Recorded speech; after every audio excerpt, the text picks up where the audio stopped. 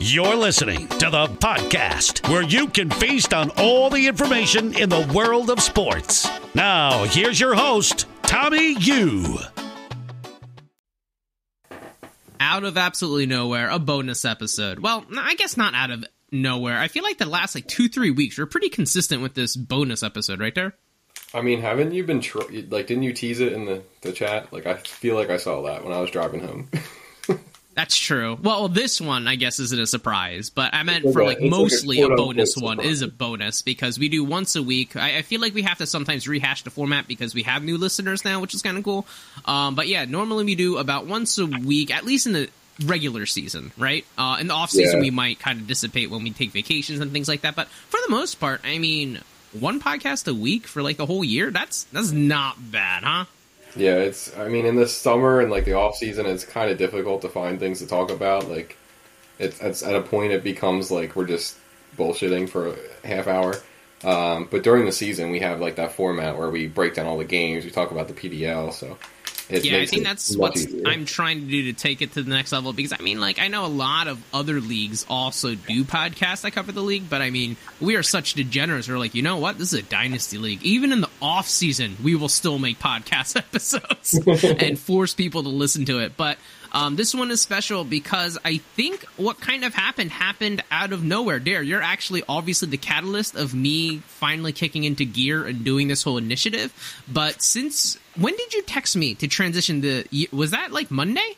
That was as soon as you were allowed to do it, yeah. As soon as I saw that the league ended and they gave out the trophies like Sleeper did, I was all right, Tommy can transition. True or false? I know sometimes I exaggerate some points just for humor, but true or false? Literally that Monday morning, you texted me, advance the league so I can make a trade.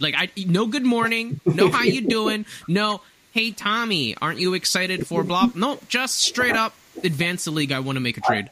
I had a pretty bad season, so I needed something to look forward to. But hold on, true or false? That's true, right? Oh no, that's true. Yeah, I did. I said it wasn't exactly those words. It was so I can try and make a trade because I just needed to get my fantasy juices flowing again because they were definitely drained from my body throughout this season. But I know in the offseason we had, or I guess during the season, there was kind of writings on the wall. Everyone knew that Josh was going to leave, but I think it took a lot of people by surprise when the Yowls were kicked, the Philadelphia Yellowhawks, right?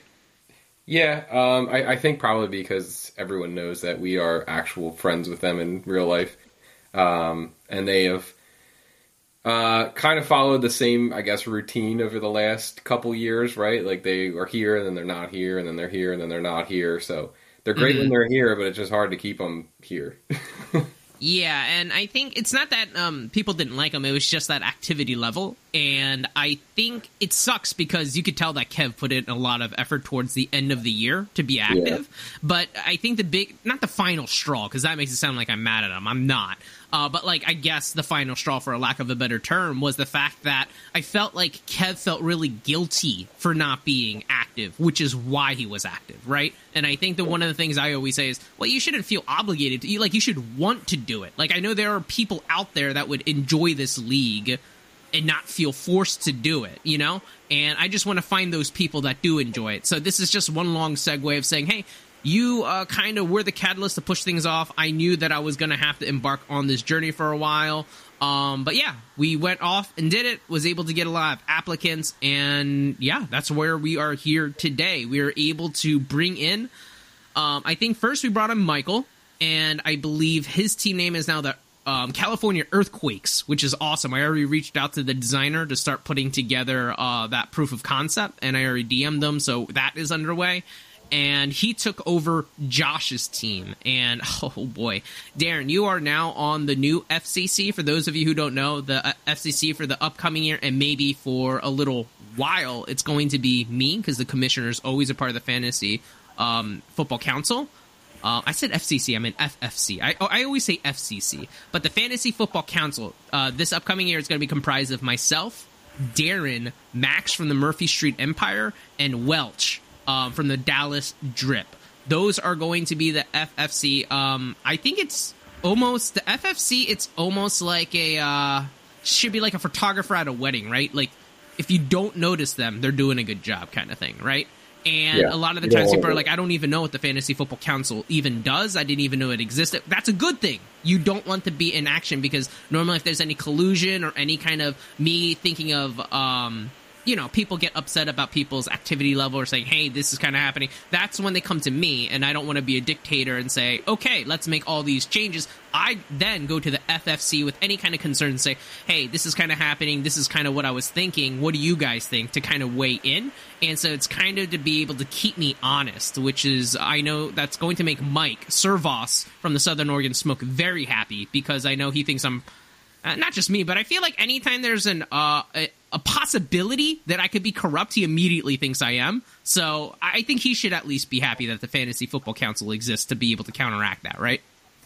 Yeah, I think the last time that the FCC, that's what it, FCC FFC, Fantasy Football Council. The last time that was, FCC is federal something. It's like a government agency. Yeah, I think that's why we keep saying FCC, because that actually exists in real life. Yeah, but I think the last time that it was called in was the Kadarius Toney trade, where that Anthony, was his name Anthony, where he got kicked because the league had a fucking meltdown. And that was Steve said he was on it this entire year, and he didn't do anything at all, which is a good thing. That's what you want. You don't want the league devastating kind of things to come up during the season, especially. It's like, yeah, the reason I bring it up is because I did want to give you guys a quick shout out for going through this whole process with me.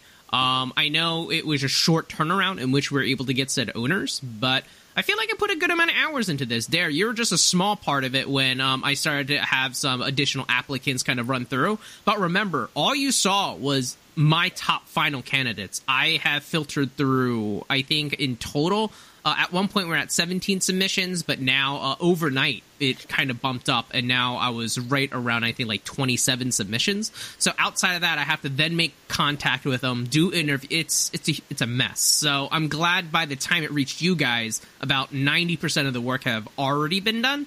But, yeah, how was it from your side? You don't have to speak to it in specifics, but hopefully it was an enjoyable process. And do you feel confident with the two candidates that were submitted and selected? I was honestly the most shocked that somebody wanted to take on Josh's team so quickly. I know that, I told you, me and you texting, I was like, I would love to have the opportunity to try and fix Josh's team. But I was like, it's going to need a certain kind of crazy person to want to take on that mess. And I was like, how did you find this person this fast? I know. I'm hoping to be able to get both of them on a podcast, so we both have an opportunity to do a little interview Q&A, so I don't want to spoil it too much. But when Michael originally looked at it, he obviously saw both teams because I advertised both teams. And he was like, oh my God, someone sadistic would have to take, the rebuild team. And then he almost talked himself into it. He was like, oh man, that would be kind of crazy though, right? I think I could do that. And then he kind of was like, no, I can do it. And then as soon as that happened, remember I rushed back to the FFC and I was like, guys, I think I found him. Not just it happens that he's taking over Josh's team, the Dumpster Fire, but I would have wanted Michael in here regardless of what team he chose.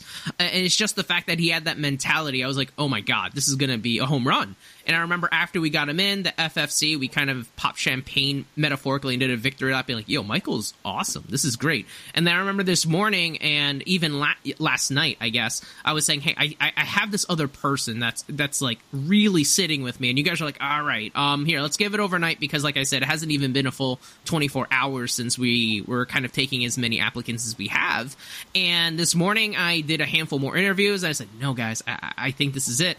And I'm referencing Tanny. He came in, was able to take over for Kev's team, which was obviously removed, not because he was bad or anything like that. Neither was Josh. It was both activity level reasons. But Tanny came in, and I believe they're the Boulder Bears now, also going to be reached out to the designer. I have the concept. Really excited to see the proof and revisions there. And I know you were a part of this when we did this for Carolina. I'm doing the same thing for them as their welcoming present.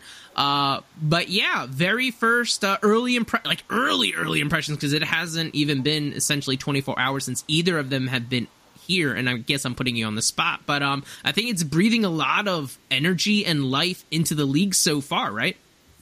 Yeah, I think so. I mean, I think every time we've done this, it's made the league better. So I think it's for the best.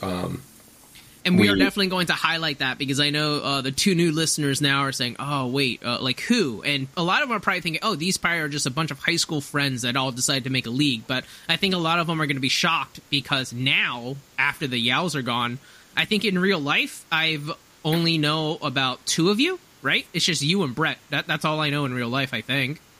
Yeah, right, because Jensen's gone now. Yeah, and the Yows are, yeah. And the reason I wanted to do this podcast is because I wanted to let all the new owners kind of get to know a little bit about everyone. Because it could be overwhelming when all you see is the screen names and then you hear us using first names and you're like, what is happening? So this is going to be the episode to kind of reference to kind of say, all right, who's this, who's that, and I'm going to try my best to kind of connect those. And the way that we're going to go over each team is, hey, the draft order was just selected and put there. Darren, I'm actually surprised you didn't call me immediately and say, Tommy, you didn't update this, do it right now. And so I was actually, like, I assumed it was already updated because you didn't tell me. But if I didn't have to go in the office, I would have. I know, you definitely would have. But with that being said, we're going to just go in that draft order and talk about each team. The very first one is, how would you pronounce this? Is it Halcyon Days? Yes, I think so. That's what I think. Halcyon Days. Sorry? It's from a song. He posted in the chat like a long time ago. I forget. I just want to make sure. Like, I think I know what the reference is in for, but I just never really knew how to enunciate it because English is my second language. So anytime I enunciate anything wrong or poorly, or use poor grammar like I just did there, that's always my default excuse, is English is actually my second language, so relax. But anyway, Halcyon Days, this is the person that we refer to as Greg. Greg is actually one of the newest members of the PDL. This past season was actually his very first one. When he took over, he absolutely gutted the team. But before we, I guess, talk about his team, let's talk a little bit more about Greg the person. From everything I know, he grew up in Pittsburgh. And then he took a job eventually after graduation over in Canada somewhere. And ever since, he's been super international, which is the right way to go because America is a shit show. So he essentially left. And now I believe he resides right around Germany right now with his girlfriend. So he is the only international PDL member, the biggest time difference. But I never ever question his participation because this guy is a madman. Sometimes this guy has to like set alarms to watch games. But yeah, he has much more devotion than anyone else in the league, so I'll never ever question Greg. But yeah, Dare, did I hit all the bases on Greg? Did I hog all the airtime? No, I mean, I think you covered it pretty well. I think Greg's a super smart guy, very good owner. He took over a very bad team as well. So his team actually looks as bad as it does now because the owner of one of the new teams was so bad that he had to make his team even worse. So actually let's talk about that. So Greg went into the season with a pretty gutted squad, and because the PDL has an integrity rule, you have to at least set your best lineup. You can't just be like, oh, this guy's on a bye, let me start him because I want to lose. That's not going to fly here. But he found essentially a loophole saying, well, he said I have to support my best roster. What if my best roster is literally just trash? And I mean, that's the loophole. So he started really poorly, as everyone expected, but Josh, the team that Michael took over, he was struggling. Yeah, there's a reason he's not a part of the league, unfortunately, anymore, but he did so poorly that at one point, Greg was doing better than Josh's team, right? And this is a guy that was trying to lose. Yeah, he was doing his best to lose, and he won a game. It was like 5.16 or whatever, but he won. And then he saw on the other side how poorly Josh was running his team, and he was like, dude, I gotta trade Ayuk, I gotta trade away every other thing of value I have so that I can score like 30 points a week, because he was honestly nervous that when he played Josh later in the season, he was gonna lose to Josh. He was gonna lose the Bijan Bowl. Like, remember how much of a big deal he made the Bijan Bowl? Yeah, and he was like, I can't lose the 101 to Josh, and Josh didn't even have his own pick. So that's like the sheer level of incompetence we are dealing with here. I feel like Michael and Tanny are going to get to know Josh, even though they never got to meet Josh. It's like the lore of Gabe, which is a whole nother story. We don't have to go in there. But that is Greg. Greg is relatively new. He is international, but already he's probably one of my favorite owners in the league. And I can say that. I don't give a fuck about all of you. Well, Darren, I do love you, I guess, but I do love Greg, even though he probably resents me, but he's been a fantastic addition to the league, and because of the person Greg is, that's honestly what kind of fueled me to ensure that I have to be really thorough with this upcoming 2 new additions to the league just because of how successful he was. So that's Greg. Right now he's absolutely tanking. He owns 101 and and he definitely owns 101 for next year too, because unfortunately it looks like he also owns Michael's now first round pick the next year, right? Yeah, so I'm sorry to Michael. You are going to be bad for quite a while. I know you know this going in, but it's not your fault. Actually, this is a great segue, because I was going to say, all right, what's next in the draft order? Well, it is Josh's team. So, Michael, the team that you took over was infamously known as the Vatican City Cardinal. Mm-hmm. Probably one of the weaker names in the PDL when it's all said and done, huh? I think so. Yeah, I mean, I don't want to be too mean to Josh, but, Wow, this is the episode you're going to be nice. You shit on him, literally. He's on now. But, I mean, I know I have a lot to say about Josh, but I don't want to be too mean. It's like when, when somebody dies, you don't want to, like, stomp on their grave. But, okay, that's fair. So, the Vatican City Cardinals is the team that Michael took over. Darren, can you do I know we already kind of touched on this already when we were just talking about Greg, because we kind of had to, but now we're fully talking about Josh's team. That's not fair to say Josh's team, but now Michael's team.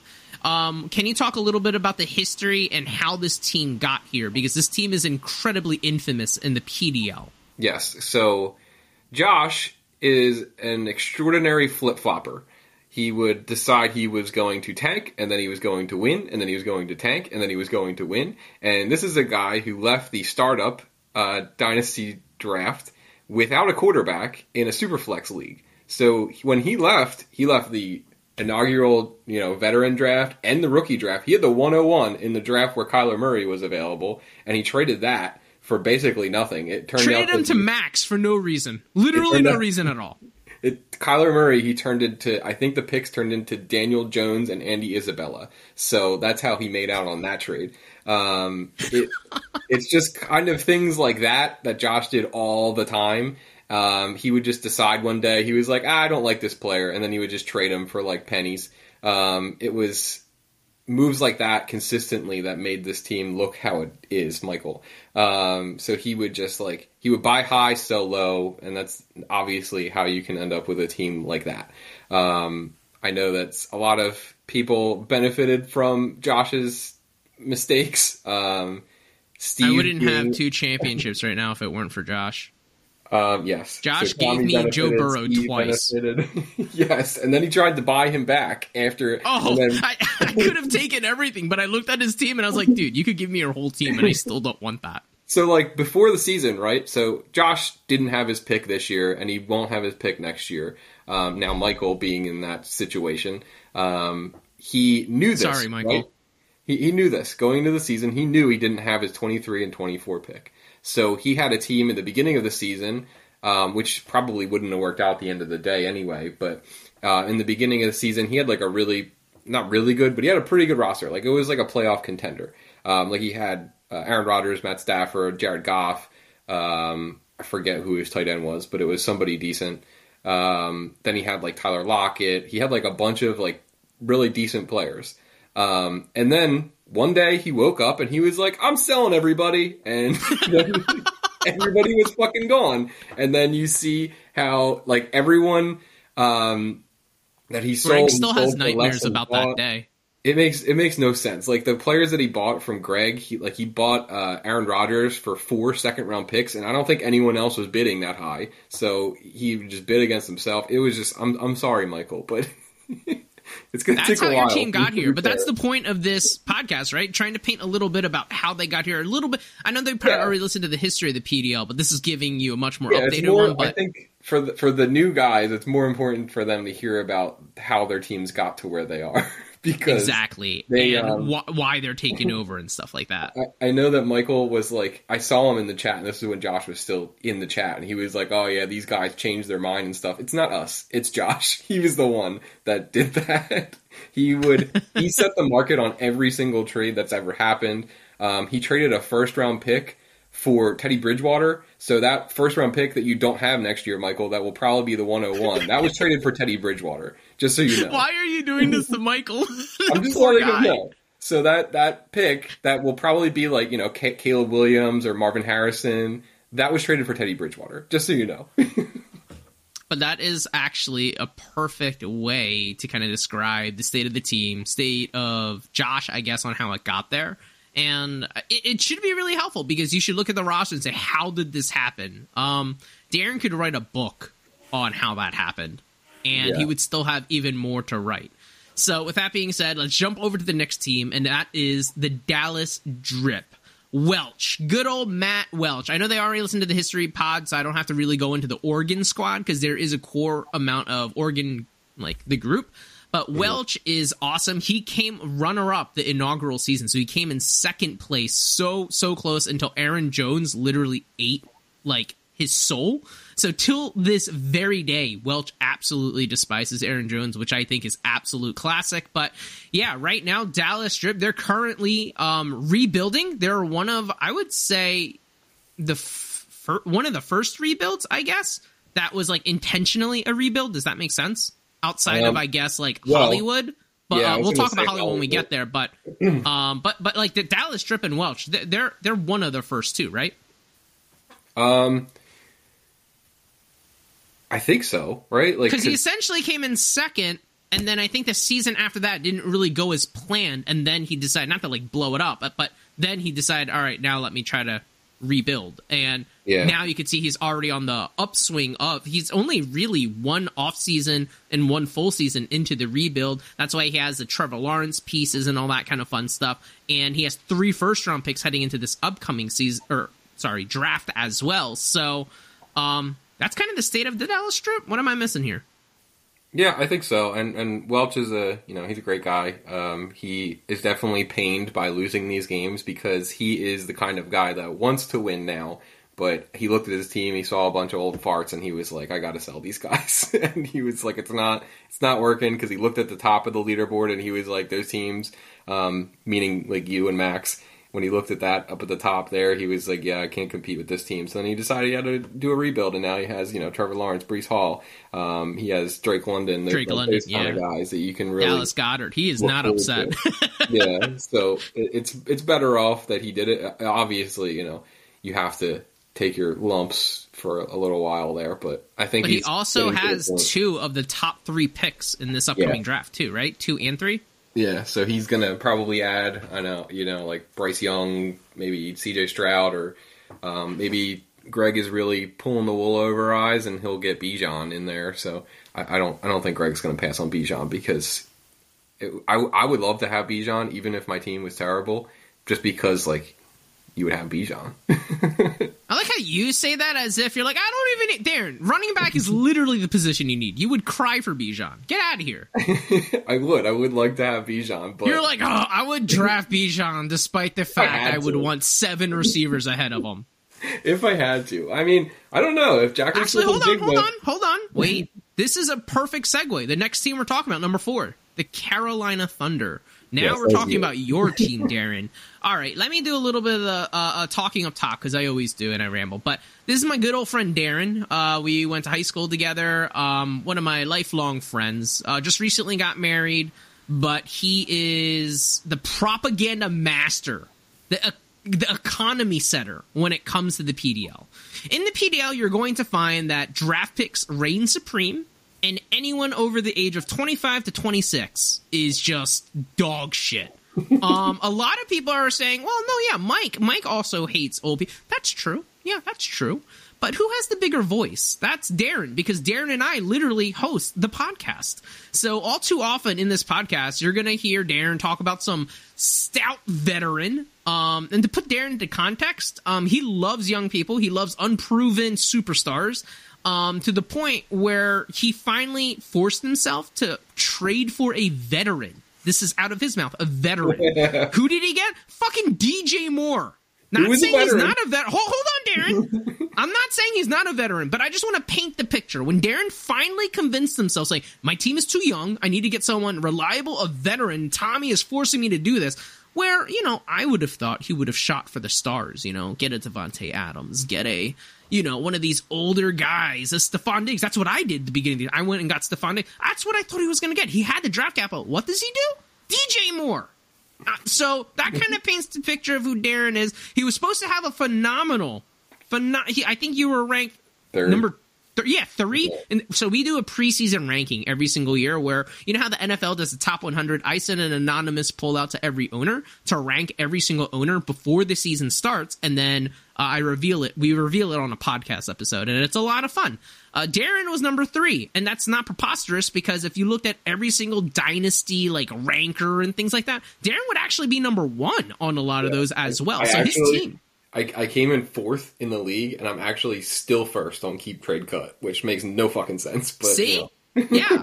And so he missed the playoffs. He had what we call the Watson curse because he had Deshaun Watson on his team. It was a lot of fun. But his team really, really failed to meet the standard. So now we find Aaron after a disappointing season. He has tons of draft capital. You have 3 first-round picks this year. How many first-round picks do you... I think you have, 8 first-round picks to the next 3 drafts?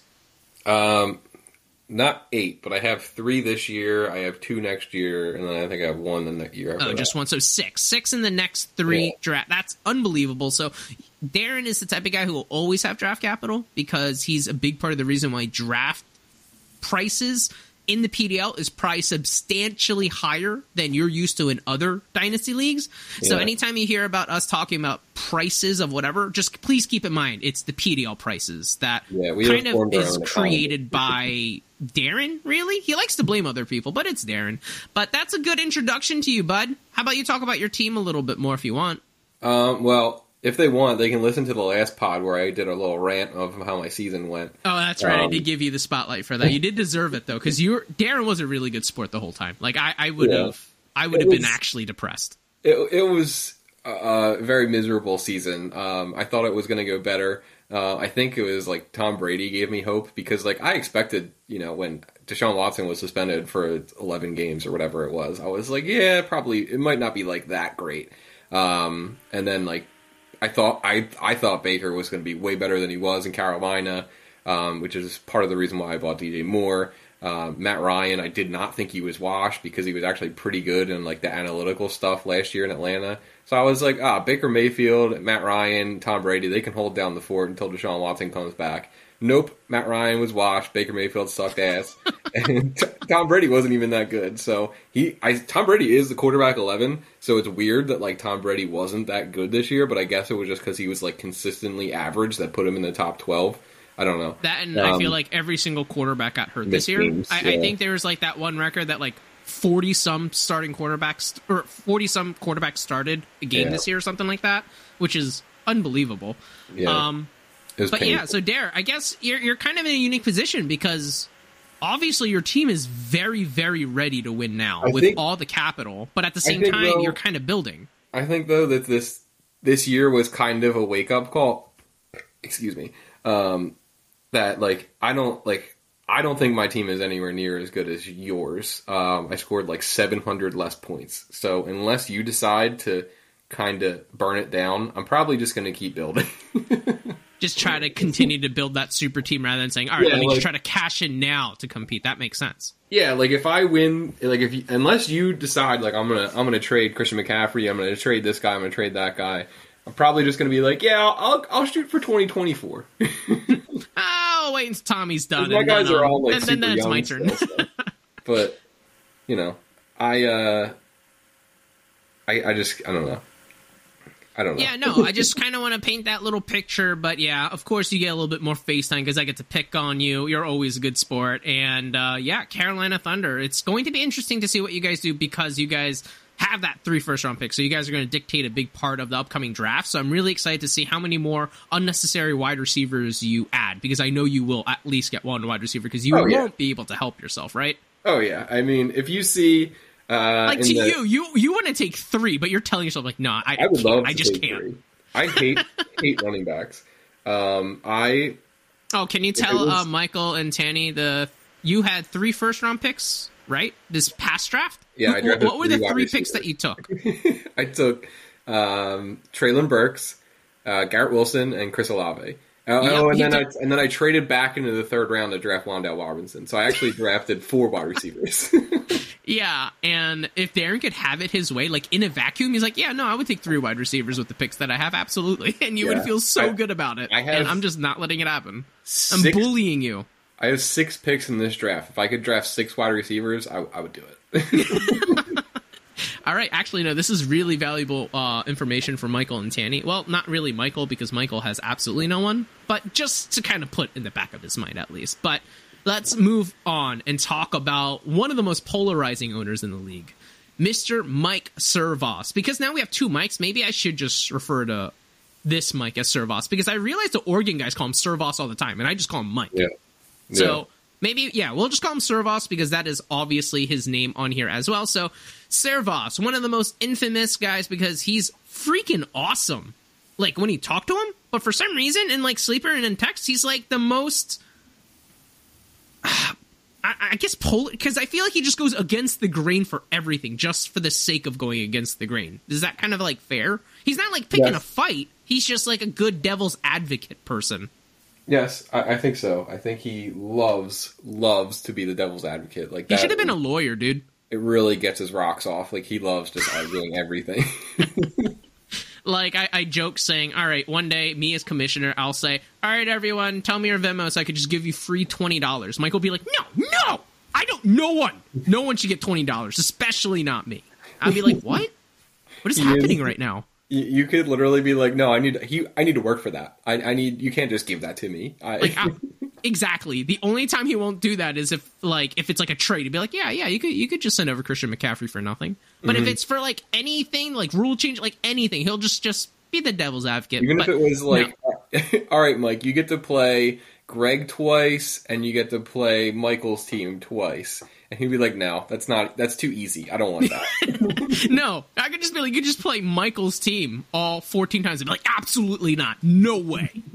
There's no way. I don't want the bye. I don't want that. I don't even want the championship anymore. But all good and fun. But I have to bring up one more thing about Mike before we break down his team. One of the most infamous traits about Michael Servos is he loves to be like a rookie draft terrorist and hold it hostage from everyone. Anytime he's on the clock, he just takes all of it. So the thing about the PDL, I know the new owners, Michael and Tanny, will probably look at it and be like, wait, what? 24 hours slow draft? No way. That shouldn't be. That's kind of more of like a symbol. There's no real time limit when the rookie draft starts. But there's like an understanding. We respect each other, right? And you would think that when you're on the clock, and a perfect example of this was the Trevor Lawrence draft. I think Mike had picked 2 and 3, right? Yeah. And everyone and their grandmothers knew Jensen at the time was going to select Trevor Lawrence with the 101. So, like, for months since I've updated the draft order, when he knew he was picked 102 and 103, he knew he had anyone he could have in the draft except Trevor Lawrence. Literally anyone. He could trade it. He could do whatever. It doesn't matter. I'm not going to make that decision for him. And it just so happens by the time he's on the clock, you would have already thought he put all the strategy on. I think just to, like, get his rocks off, I know he did it as a joke, but when he was on the call, he's like, all right, does anyone trade for this pick? Like, does anyone want this? And I was just like, oh my God. But literally, it could be the 7th pick in the 3rd round. It could be the 1st pick in the 1st round. Mike will take the same amount of time, and it's like over under 8 hours every single time. Yeah. He won't be sleeping. He won't be at work. He won't be at he could just be watching a TV show. I don't know. Like, I can remember in the startup draft when I was your co-owner. And you were like blown away. Oh, I only knew him back then as Servos because I didn't know his first name or anything. Like, I wasn't as invested because I was just your co-owner.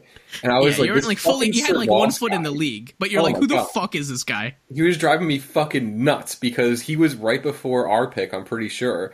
And it was every time it would come to that point, it would just come to a dead stop. Like, it would be like the owners 12 before. Hours. And like if you go to sleep or whatever, like I get that. But he would be awake and, like, putting in the stuff he'll in be, the like, chat. texting in the chat, just, like, other stuff. And we're like, dude, you're on the clock. It's like, yeah, I know.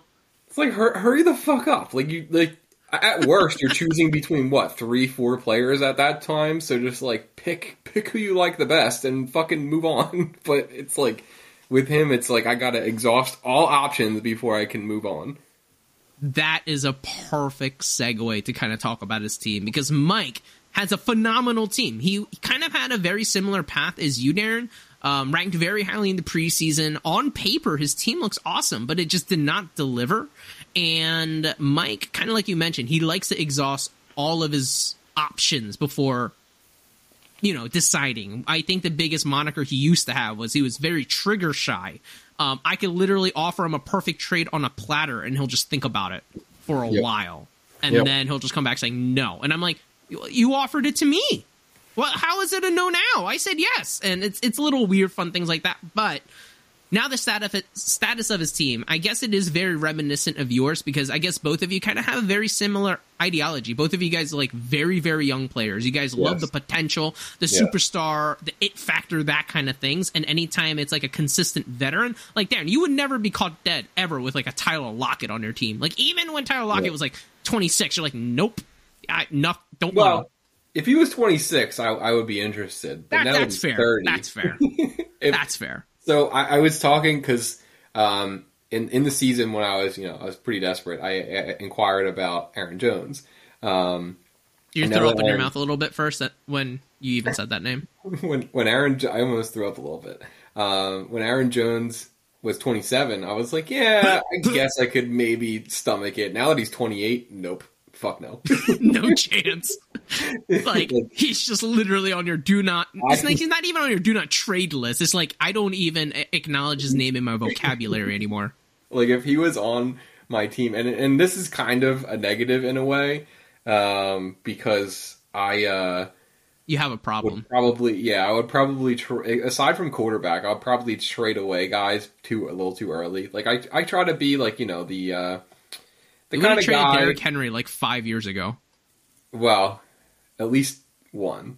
Like, I know he was top 5 this year, but I would have definitely... Hold on. Let's get back to Mike. This is Mike's time.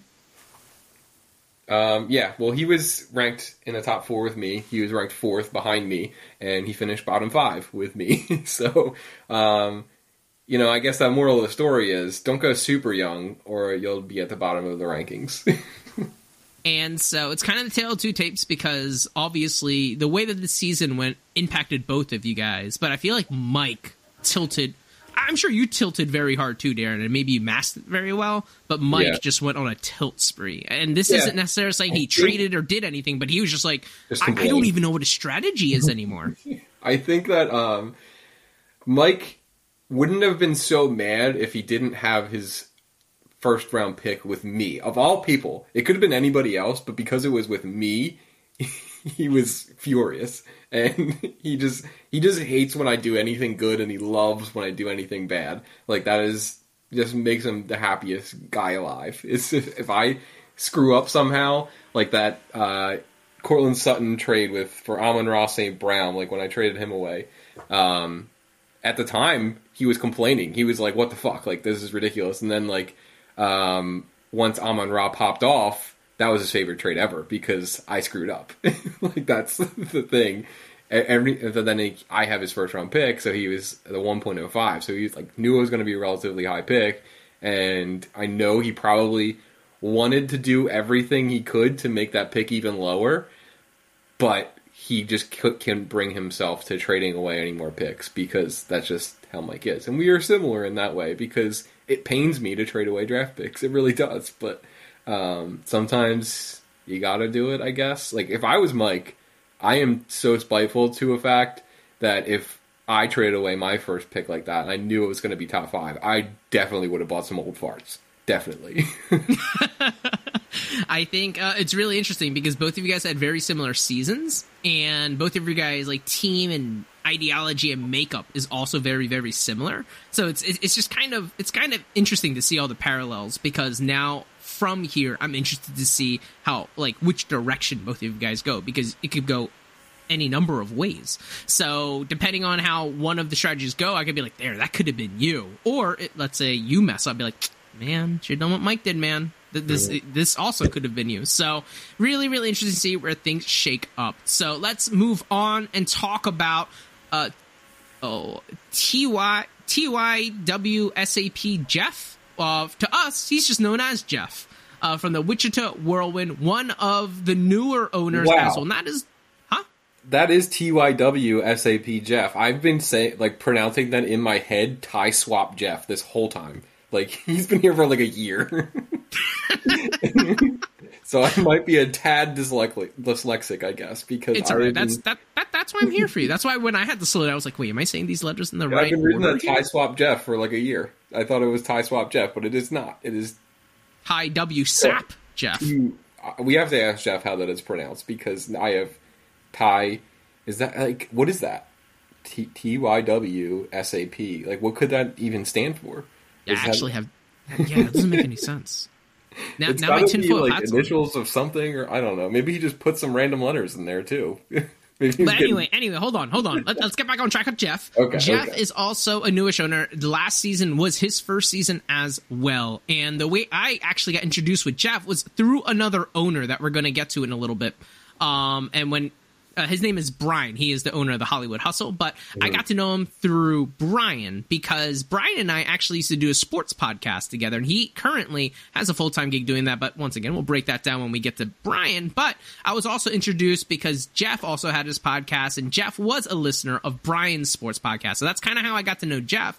And when we had an opening, I reached out to him, and ever since, he's been off and running, and he has been a phenomenal addition to the league. And he actually has a little fun record, I guess, in the PDL. He etched himself into history because he was the very first team to reach that 7th new team that made it into the playoffs as the wild card. I know in a previous pod we said how we might scrap the 7th and go back to 6 and add that as a wild card, but regardless, whatever change happens, Jeff still made history because his team was the very first team to be able to get it. So he was able to have a taste a little bit of the postseason. Unfortunately, got knocked out by me, actually. And that's kind of where his team is currently at. His team has some pretty solid contributors like T. Higgins and all that kind of fun stuff. But yeah, what else am I missing on Wichita Whirlwind's owner? I don't know. Jeff's a super nice guy. He's the only guy from the Midwest, I think. Right over in Kansas. Yeah, that's a good point. He's like Braves, Tornadoes, and stuff. I think he's like he's kind of middle of the road in his thinking, I think. He wants to have like that blend of young guys and old guys, which is, I think, good. I have come to realize... I like how you call that middle of the road. He has this, like, strategy that's, like, very, very mediocre. Well, not in that sense. I mean, like, middle of the road in the age timeline. Like, oh, gotcha. He wants to have he likes to shoot right for the middle. Yeah, like my average... He sees a rookie, he's like, hey, are you holding hands with your vet? Where's your vet? Yeah, you need a buddy. You need a big sister on your team. You need one of those, but... I think he has like a Ramondre Stevenson, but he pairs him with an Aaron Jones. If he has a T. Higgins, he pairs him with a Keenan Allen. So he has that old guy, young guy kind of camaraderie going. I think he's building a good locker room, man. Yeah, like I feel like he has no headaches. Like I had Deshaun Watson. I used to have Antonio Brown. Andrew Luck had to retire early from your squad because, like, fuck this. This locker room is fucked. Andrew Luck retired, I think, like the day I took over the team. It was like immediately after. The new owner came in and he was like, I'm out. I am out. Like, I took the team, and I think I took the team, and then that summer, or I forget exactly how it was, but I had Andrew Luck, and I was like, cool, like I have Andrew Luck, and then he retired, and I was like, what the fuck? Now I have no quarterbacks. I was like, this is absolutely terrible. It was like Andrew Luck and Mitch Trubisky, and I know that you know how much I hated Mitch Trubisky. So like I was like, this is Mitchell Trubisky.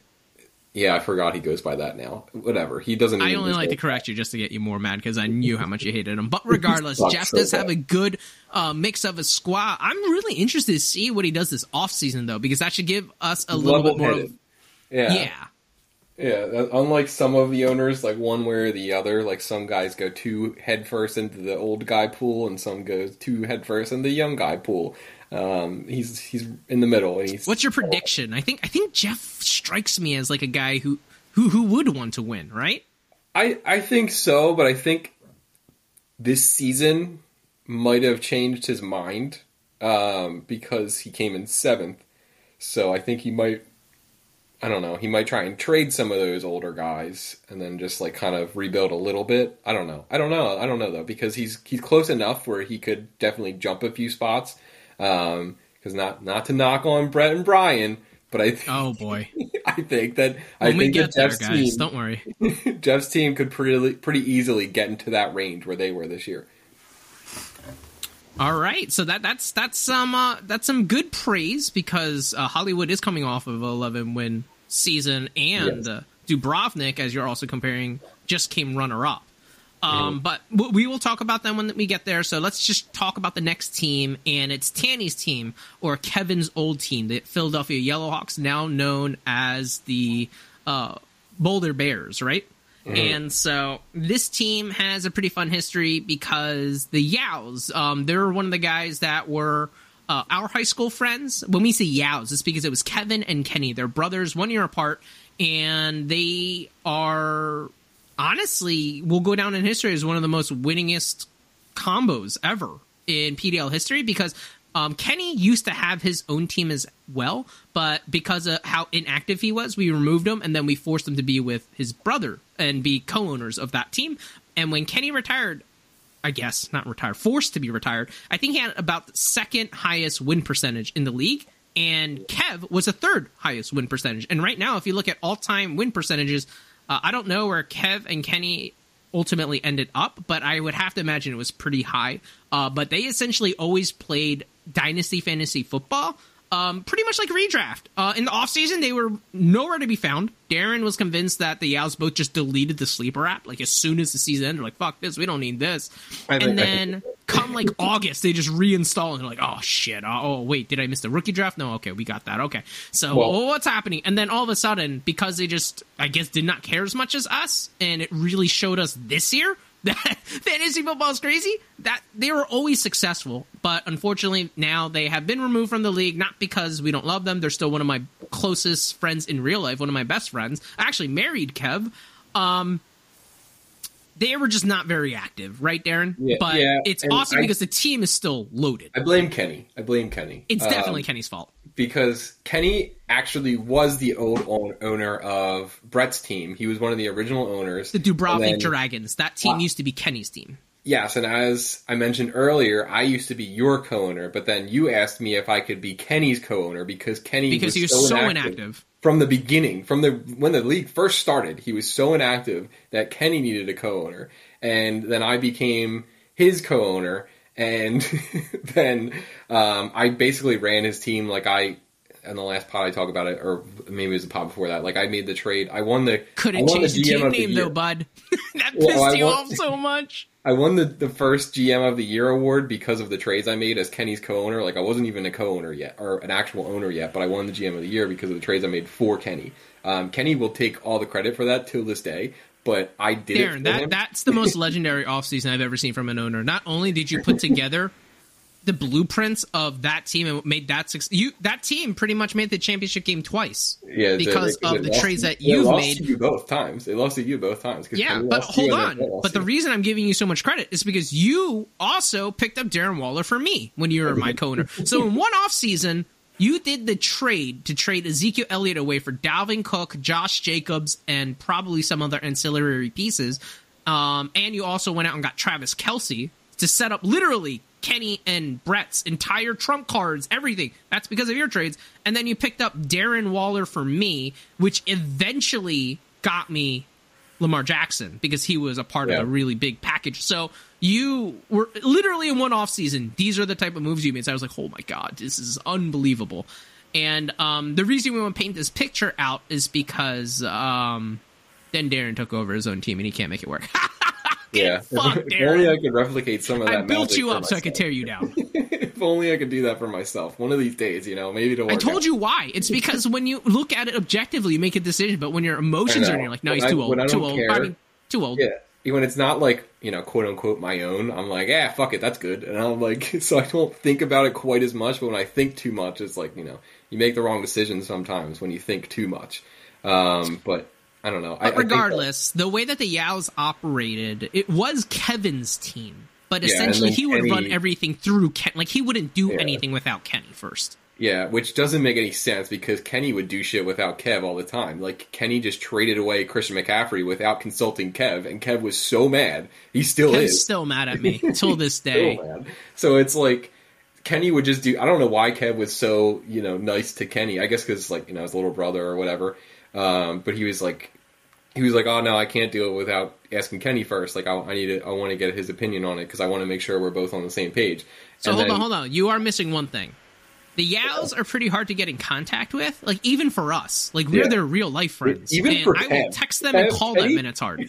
Kenny is hard for Kev to get in contact with, and that's exactly what I was going to say. So if Kev is kind of hard, but not very hard, but Kenny's literally impossible. Impossible. Like, even his now very serious girlfriend, I'm just like, how do you make this kid text? Like, oh, I don't. I just kind of can't. And I'm just like, so it's not me. It's just like a Kenny thing.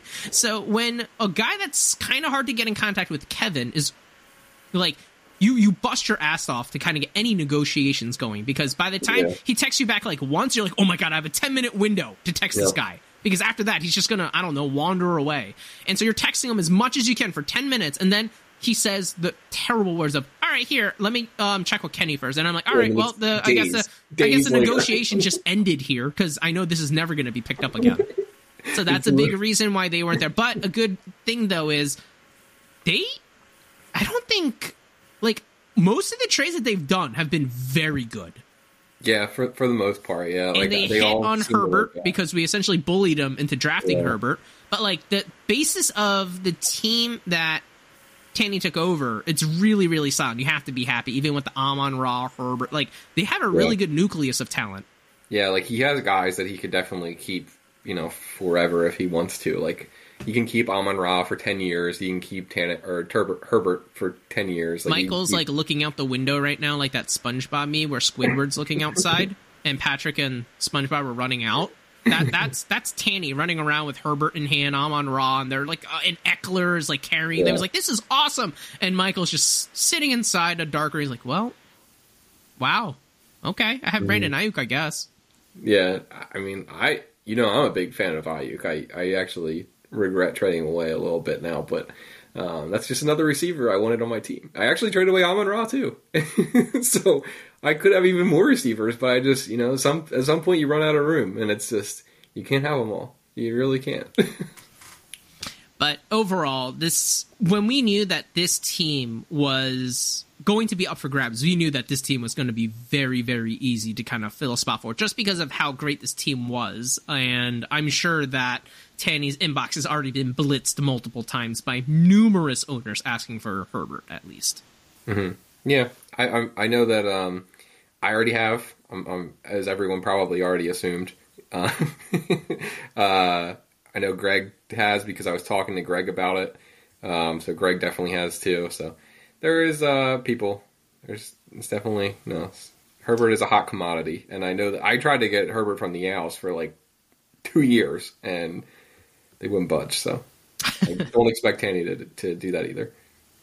So, Tanny, that is a little bit of background on your team, how it got there, and the owners before you. As long as you respond more than like once every fortnight, you'll be doing better than Kenny. So, not very hard shoes to fill, but at least you have a great team that you've inherited. So, with that being said, let's jump over to the next team. Steve Arsberger is the name, and it's obviously Steve. He is, I would say, no, he's not really a new owner. I think he's been in this league for 2 years now. Yeah, I think this would be his third season. I think so. So he's been in here for 2 years. He was a friend of Max's, another one of the Oregon guys that we will be talking about shortly. But yeah, Steve is one of his friends, and man, Steve is unlike any other owner in the league. And I don't mean this in a negative way, because I think what Steve brings to the table really takes the PDL over the top, but it's really hard to articulate what that is. Mm-hmm. Yeah, Steve has a hard and fast price on all of his guys and all of his guys that he wants to trade for. He knows what they're worth and what he's going to get. If he doesn't get it, you don't get it. Not be able to sway him. He is like a boulder. trying to move it up a mountain. You will not sway him one way or another. Which makes sense because he's also currently in Colorado. So shout out to I know Tanny making his team in Boulder. He's the guy over in Colorado. If we ever mention that. And I think that comes with age too, because I might be wrong, but I think Steve might be the oldest guy in the league.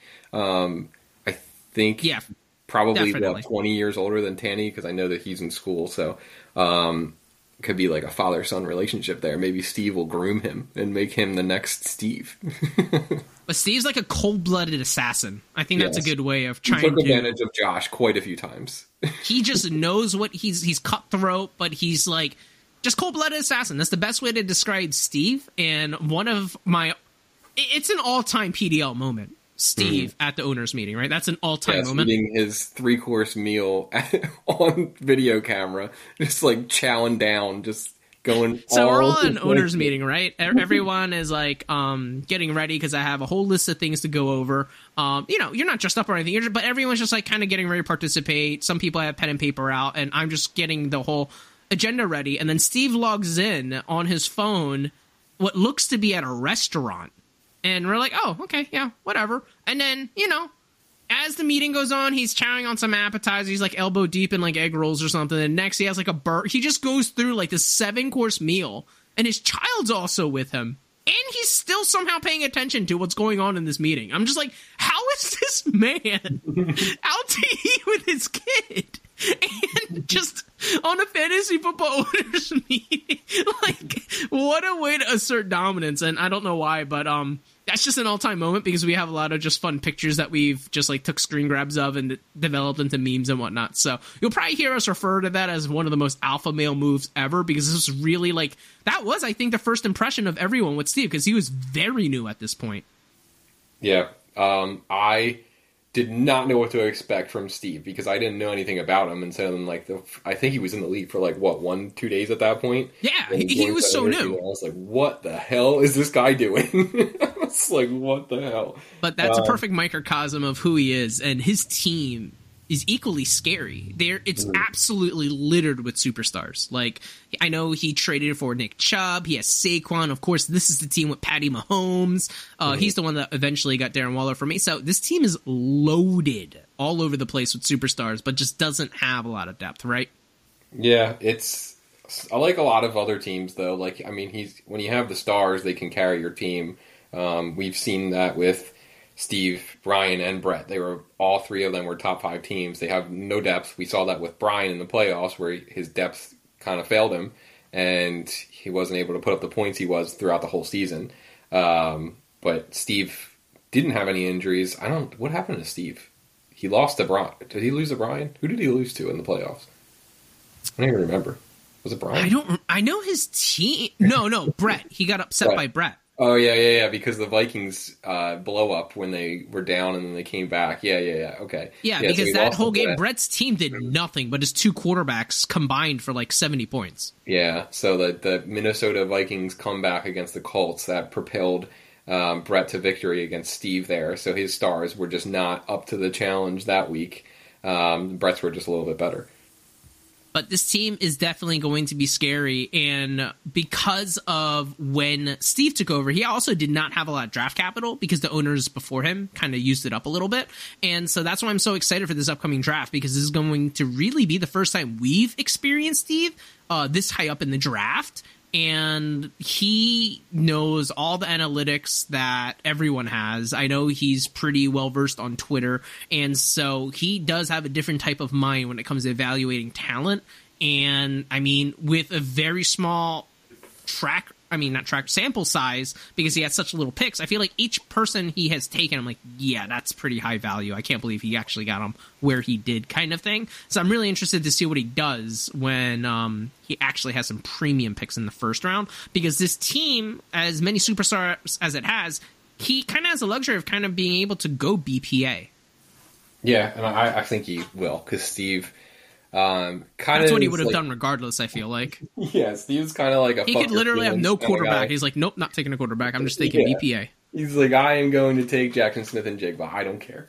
I don't care. I'd be like, Steve, you have not... Nope, taking him. He shouldn't be here, and this would be great value. End of story. I'm like, I mean, he's right. But that's Steve in a nutshell. Cold-blooded assassin. That's how I would remember him. So let's jump to the next team. Bry Micth 19. That's pretty good. Pretty good enunciation. This is Brian, my good old friend Brian. I've already mentioned him in the past. This is how I knew Jeff. But I was able to get to know Brian through a sports podcast, and he took over one of the most notorious teams, the Hollywood Hustle, which used to be owned by Jensen. And Jensen is also another owner that's very infamous because his first 2 years in the league, he did not win a single game. And he did this intentionally because he wanted to tank for Trevor Lawrence. And remember, this was at 2018, 2019-ish, where we started the league. And he's like, yeah, I'm just going to straight up tank for 2 straight years to get Trevor Lawrence. I'm like, dude, there's an easier way to do this. Like, you don't have to do it the way that you're doing it. But anyway, that's what he did. And for whatever reason, after he drafted Trevor Lawrence, his activity started to dwindle off more and more. So I was essentially forced to get a co-owner. That co-owner turned into Brian, who eventually did a full takeover of the Hollywood Hustle. And from all those years of tanking, this team accumulated quite a gross amount of draft capital and a lot of ability to be able to do whatever they wanted to do. So as soon as Brian entered the league, his very first year, he went all the way to the championship game. And remember, this was after Hollywood Hustle had never won a game. And unfortunately, he fell short and lost. And then this year, well, you kind of heard, he had a lot of superstars, but did not have the depth to be able to withstand it. So unfortunately, he was knocked out of the playoffs by me. Not necessarily by me, but necessarily just because of the injury bug decimated his team. So I feel like anyone would have been able to beat them, unfortunately, at this moment. But that is the story of Brian, and that is the story of the Hollywood Hustle. But, Dare, what am I missing? We already mentioned before that he has a full-time job in football. Oh, not really. You can kind of talk about that. So, as everyone in this league, all 12 of us would probably love to have Brian's job, because he like the co-owner of Legit Football, right? Like, so he basically does what we all would like to do. He makes a living in sports, and that's the best job ever. As much as I may, talk shit on Brian's team, but he just wants to win. He's a guy that just wants to win, and he's winning in life, so he wants to win in the fantasy league too. Hold on, we got to address the elephant in the room, right? Okay. Your beef with Brian and future owner that we're going to be talking about, Brett, the owner of the Dubrovnik Dragons. So, yeah. Darren has been on record, and I guess it's kind of true, kind of not true. It just depends on which way you want to look at it. Out of all the podcast episodes we've done, there are 2 teams that are perennially disrespected in the eyes or the ears of some of our listeners. And it's always Darren, I'm not saying disrespecting, but low-key always picking against Brett and Brian's team to a point where they actually released their own single standalone podcast episode that you'll be able to find in Spotify called The Disrespected. So there's like this untold rivalry between, well, I guess it's not really rivalry, but I guess some quote-unquote bad blood between you, Brett, and Brian. Of course, we'll talk about Brett a little bit more, but yeah, you and Brian. It's not like it's real bad blood, but it's always funny because, of course, I gotta lean into that. Yeah, I think it's more so like them taking what I say the wrong way, though, because I never once said that they had clear the air for because this is going to be the first time that Michael and Tanny are going to hear it. So clear the air. What was the misunderstanding? They thought that me saying that their long-term strategy was bad is me saying that their teams were bad, which is not the case because I thought that they both had good teams. I said it multiple times because we do this like every week, like you said. That there was like 10 good teams, so the 2 bad teams being Greg and Josh. They were the 2 teams where I thought had no shot whatsoever to win the title this year. But everyone else I thought was good enough that they could win, including Brett and Brian. But I think that their long-term strategy, I think eventually, if they don't make some moves, get some younger guys, get some depth and stuff like that, then they're going to have the problem that Brian did this year in the playoffs where he had a couple guys get hurt, which were a couple of his best players, and then he wasn't able to crack 100 points. Ooh, one thing I forgot to mention is Brian is kind of like the Rams in this league where it's F them picks. He loves that. That is his reputation, and he wears it like a badge of honor. Now. F them picks. Because if you actually look at Hollywood right now, as soon as the 2025 firsts were available, he traded it, right? Mm-hmm. He does not. They burn a hole in his pocket, so to speak. Yeah, so that's just, I kind of want to paint a little bit more of a picture, because obviously anyone could look at Hollywood's team right now, even if they weren't a part of this league, and say, all right, so this is kind of what this team is about, but trying to also paint a little bit picture of each owner so they could get familiar with them. But yeah, Brian has that dream job.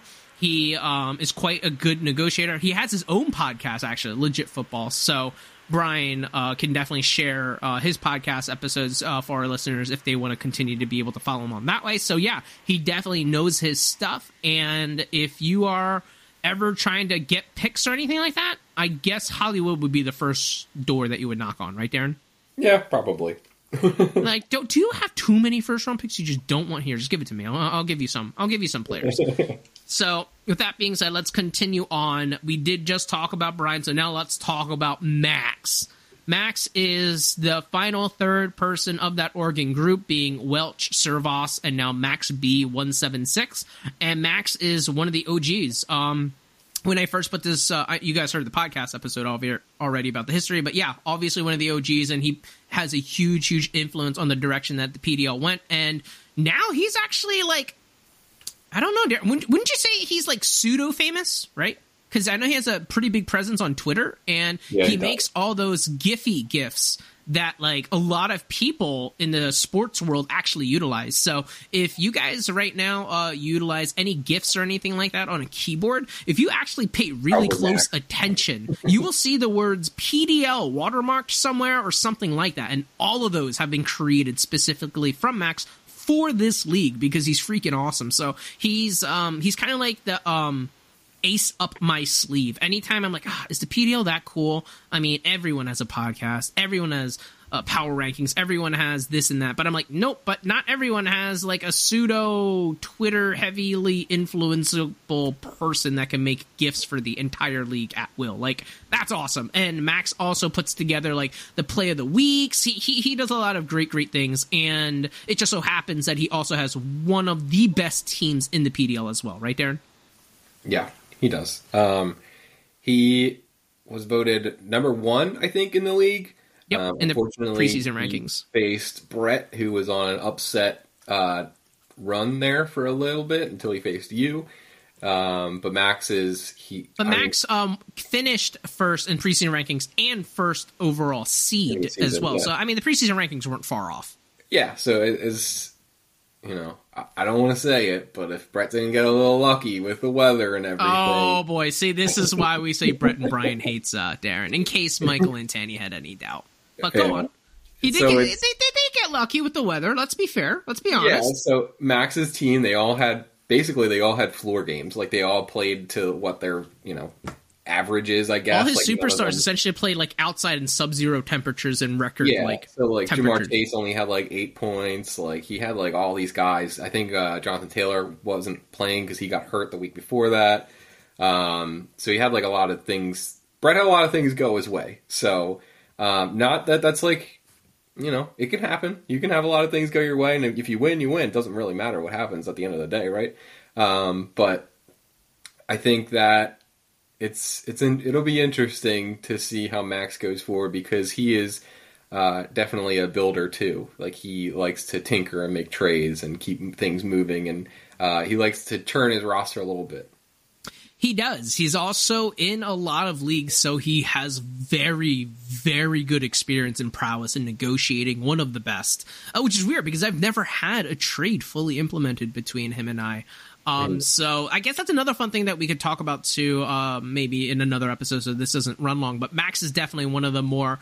Actually, every owner in this league is very, very active through trades, actually. Like, I could think of pretty prominent trades every single owner has made. But Max is definitely one of them that is very, very active. So if you ever see this absolutely loaded Murphy Street Empire roster...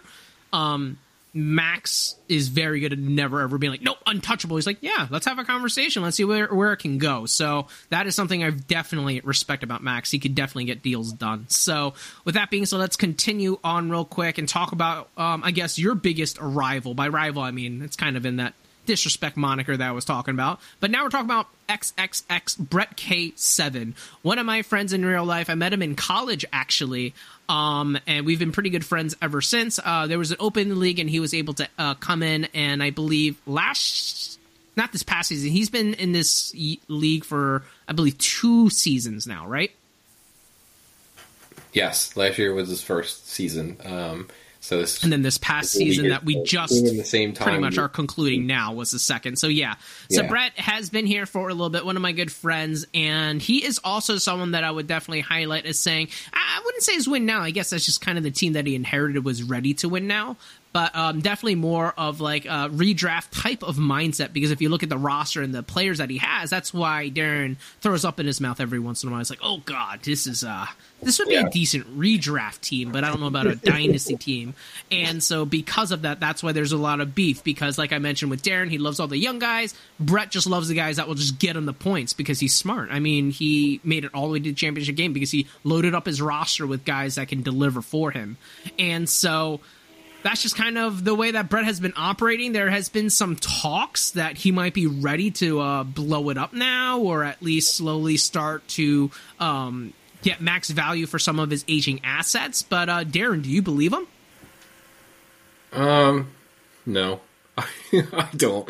I think he lost the championship, he's definitely been a little bit more quiet than normal. But I feel like Brett said the same thing last year, though, too. Like, he said last year that he was going to consider trading guys, and he didn't sell anybody. So I feel like he's going to try and win again. I know that you say that he's not really like win now like Brian, but I think he is. I think that he wants to win. I mean, all of his transactions prove that, right? Yeah, like he's trading away future picks too. Like, I don't think he has his own pick until 2025. So I think he's out there trading away. I think unless somebody offers him a pick that or not a pick, but like a player, like a trade, like someone offers him something he can't refuse, I think is the only way that Brett trades away his. Like, he's not going to go out of his way to be like, okay, let me see if anyone wants Dalvin Cook or Josh Jacobs right now. Yeah, I think that he is. I mean, he should be trying to trade those guys, especially Travis Kelce. Like, if Max actually comes at him and he's like, I don't know if this is going to be the case, but if Max offers that first round pick he has, and he's like, I'll give you this first round pick for Travis Kelce, he should probably consider it, because Travis Kelce's like old. Like, I know he's still we go. amazing. The prop again. What did I tell 34. you, Michael and 34. Tanny? Darren's like, he would be lucky to get a first round pick for Travis. Get the fuck out of here. He's 34. This is a tight end premium league, and you're telling me that you don't. He's 34. If I had if I max right now, and that's all it takes, that I would have sent that trade yesterday. Get the fuck out of here. Here's Tommy trying to drive up the price for his friend. Are you kidding me? Right now, He's 34. Right now, if Brett said, yeah, Tommy, all it takes is one first round pick. Yeah, it might not be 2023, but I will give him a first round pick immediately for Travis. But it's not a 2023 pick. That doesn't help him right away. Fine. Okay, I guess he'll cost more than a first round pick for me. But for you, you're just saying he's lucky to get a first round pick at all. In this league? The one that Max has is what, 110? Yeah. You're saying Travis Kelce's worth 110? He's 34. Oh my! I'm sorry, listeners. Okay, hold on. We'll argue about this later. Let's just wrap up this episode. We're down to the last person, and it's me.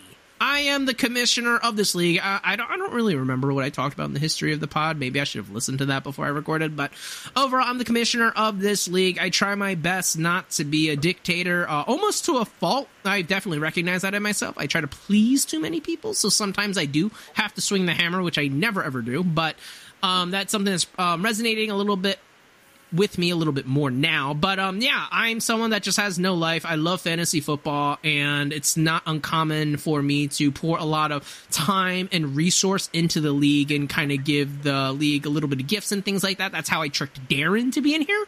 The reason why Darren wasn't a major co-owner to begin with was because he was in so many other leagues, but I like to lie to myself and say, well, as soon as I knew that Darren agreed to be my co-owner, I knew it was over for you, Darren, because I knew I was going to do so much for this league that if you even peeked at it, you'd be like, fuck, that's kind of cool what Tommy's doing. That'd be cool if that was a part of my other league. And I would like to lie to myself and say that influenced you, but overall, I'm just really trying my best to make this league really special because I guess one last update about me is I'm expecting a child this year, my very first child. I know a lot of my time is going to diminish but at the same time, I also know I use fantasy football as an escape. So anytime I do these actual projects, it's never a burden for me. It's something I look forward to doing. So I know when I get real burnt out, all those sleepless nights with the baby, I will use fantasy football to recharge. So that's why I have some optimism that the project will continue. But no, that's overall me. I've been playing fantasy football with Darren forever. Actually, Darren, am I a control freak? Because I feel like every time I'm doing a league, I'm always the commissioner, but I never really thought about it. So maybe that's a better question for you. We've played a lot of fantasy football together, and I feel like almost always I'm the commissioner of whatever league I force you to be a part of. So what does that say about me? I don't know. I mean, this league wouldn't be what it is without you, because you put a lot of time and effort into it and everything, and you make this like I if you didn't ask me to do the podcast, I wouldn't be doing this right now. So it's like it's something that you you're a good friend. That's why I can trick you into this stuff. Yeah, it's something that you really made it what it is. You really have, and it helps that you are actually good and winning in the league, because it probably makes it more enjoyable for you. Because if you were down there and you had a team that looked like Greg's per se, Greg or Michael's team, oh my god, yeah, are you kidding me? You would probably not want to do the stuff that you do now. It helps that you have Joe Burrow and Lamar Jackson, and you have Christian McCaffrey. You have a lot of good players. So when you're watching the games on Sunday, you're like, yeah, this is awesome. But I'm not like, oh, Brandon Ayuk, my only player that I could cheer on. Yeah, or Davis Mills on the other end of the spectrum. Or, superstar Brock Purdy. I mean, at that point, I'm just watching college football, right? Oh. I'm just watching Bijan clips. Greg actually requested that I stop talking about Brock Purdy and I start talking about Rashid Shaheed, because that's a request that he made. he said, because we were talking about it. You're probably pumped because you love I bet you love that guy because he's a receiver. Oh yeah, too. Rashid. He's an awesome name, and I was like low key, like no one really talks about him, but he's actually been pretty good, because I saw somewhere that he's actually averaging the same points per game as Chris Olave. So like low key, he's been like pretty good, but no one really talks about him. How many offers have you made to Greg for him already? Be honest. None, because I can't acquire a receiver of that tier, because that would just be madness. Like, he would be like my 13th. I would actually have to sit you down if you did that, Darren. Yeah, like, it would be nice to have a guy like that, but at the same time, I would never start him, so, like, why am I doing that? Unbelievable. But yeah, so I am, that's me. I am the owner of the Delco Dreamers. I am now, even though it's kind of anticlimactic due to the nature, and I guess this is the first podcast since that's officially recognized, but I am technically the very first 2-time winner of the PDL ever. I've been pretty outspoken saying I was going to blow it all up if I were to win, but it has come to my attention that all of you guys suck at fantasy football, and my window to be able to win 3 and 4 is very much possible. And so to say that I was the very first dynasty in my own league, are you kidding me? Yeah, I gotta take it. So, yeah, this is the official news of obviously us trying to run it back. I know that's news that Max probably doesn't want to hear, but it doesn't matter because Max has my numbers. He's beat me 3 times in a row in our last 3 matchups. But regardless, it should be fun because the parity in this league is definitely diminishing. So this is honestly me telling myself this is probably going to be my last opportunity to win a championship in a long, long time, because everyone that we keep bringing into this league is so darn talented. So with that being said, Darren, I guess I'm going to have to go try to get Travis Kelce now, because apparently his price is like barely a first-round pick because he's 34, because I've been yelled at that. He is 34. You should try and get him if you can get him for a first-round pick. Because if it's like if my team was as good as yours and Max's team, yes, I would trade a first and a second. In a second, not first and a second. A first. I already texted Max that I'm going for Kelce, because if I get Kelce, not only do I have Kelce, but I blocked Max from getting Kelce. You know what I'm trying to say? This is a double whammy. Like, I'm willing to overpay for this. Like, it's coming one of these days. It's coming because he's 34, so like he can't be good forever. He just can't. Like he can't be good forever. So one of the What signs have you seen? Did he not get that much separation on this one route that you saw, or did he have the poopy diaper pants and you're like, oh my god, it's over for him? What signs have you seen? Did you see with Russell Wilson though? That's fair. Well, Wilson kind of got hurt, and he kind of looked like Travis Kelce has never looked bad ever. Yeah, I know, but there doesn't always need to be signs. Like it's just Father Maybe Time. he's the anomaly though, right? Because he is the anomaly. I don't know. I don't know if there is anomalies because eventually Keep this up. Eventually, yeah. Travis Kelce might only be worth a third, right? Well, no. Oh, too far. I went too far. He's worth a first. He's worth a first. Maybe a little more, but I mean, he is Darren's old. like, I don't know. I gotta check my offshore accounts. Got to move some money around. Maybe a little bit old, more. Man, he's old. All right, guys. This is actually a perfect little microcosm of how all our podcasts go. We ramble. I yell at Darren, and it's kind of off the walls. But regardless, thanks for sticking around. Hopefully, you guys learned something because I definitely did not. But with that being said, I guess the last thing I'm going to leave on is Darren. Do you think we're going to see a trade soon? I think with the new owners and everything, and like everyone put like all of their players on the trade block, so I think the bug's going around because obviously the trade deadline happened, and now everyone's open to trade. I think people are definitely trying to make a move. Yeah, I think it's going to happen. Yeah, for sure. Really excited to see what that is, and until next time, guys, I guess we'll catch you later. Thank you for tuning in to the podcast. I hope you enjoyed your meal. We'll catch you next time.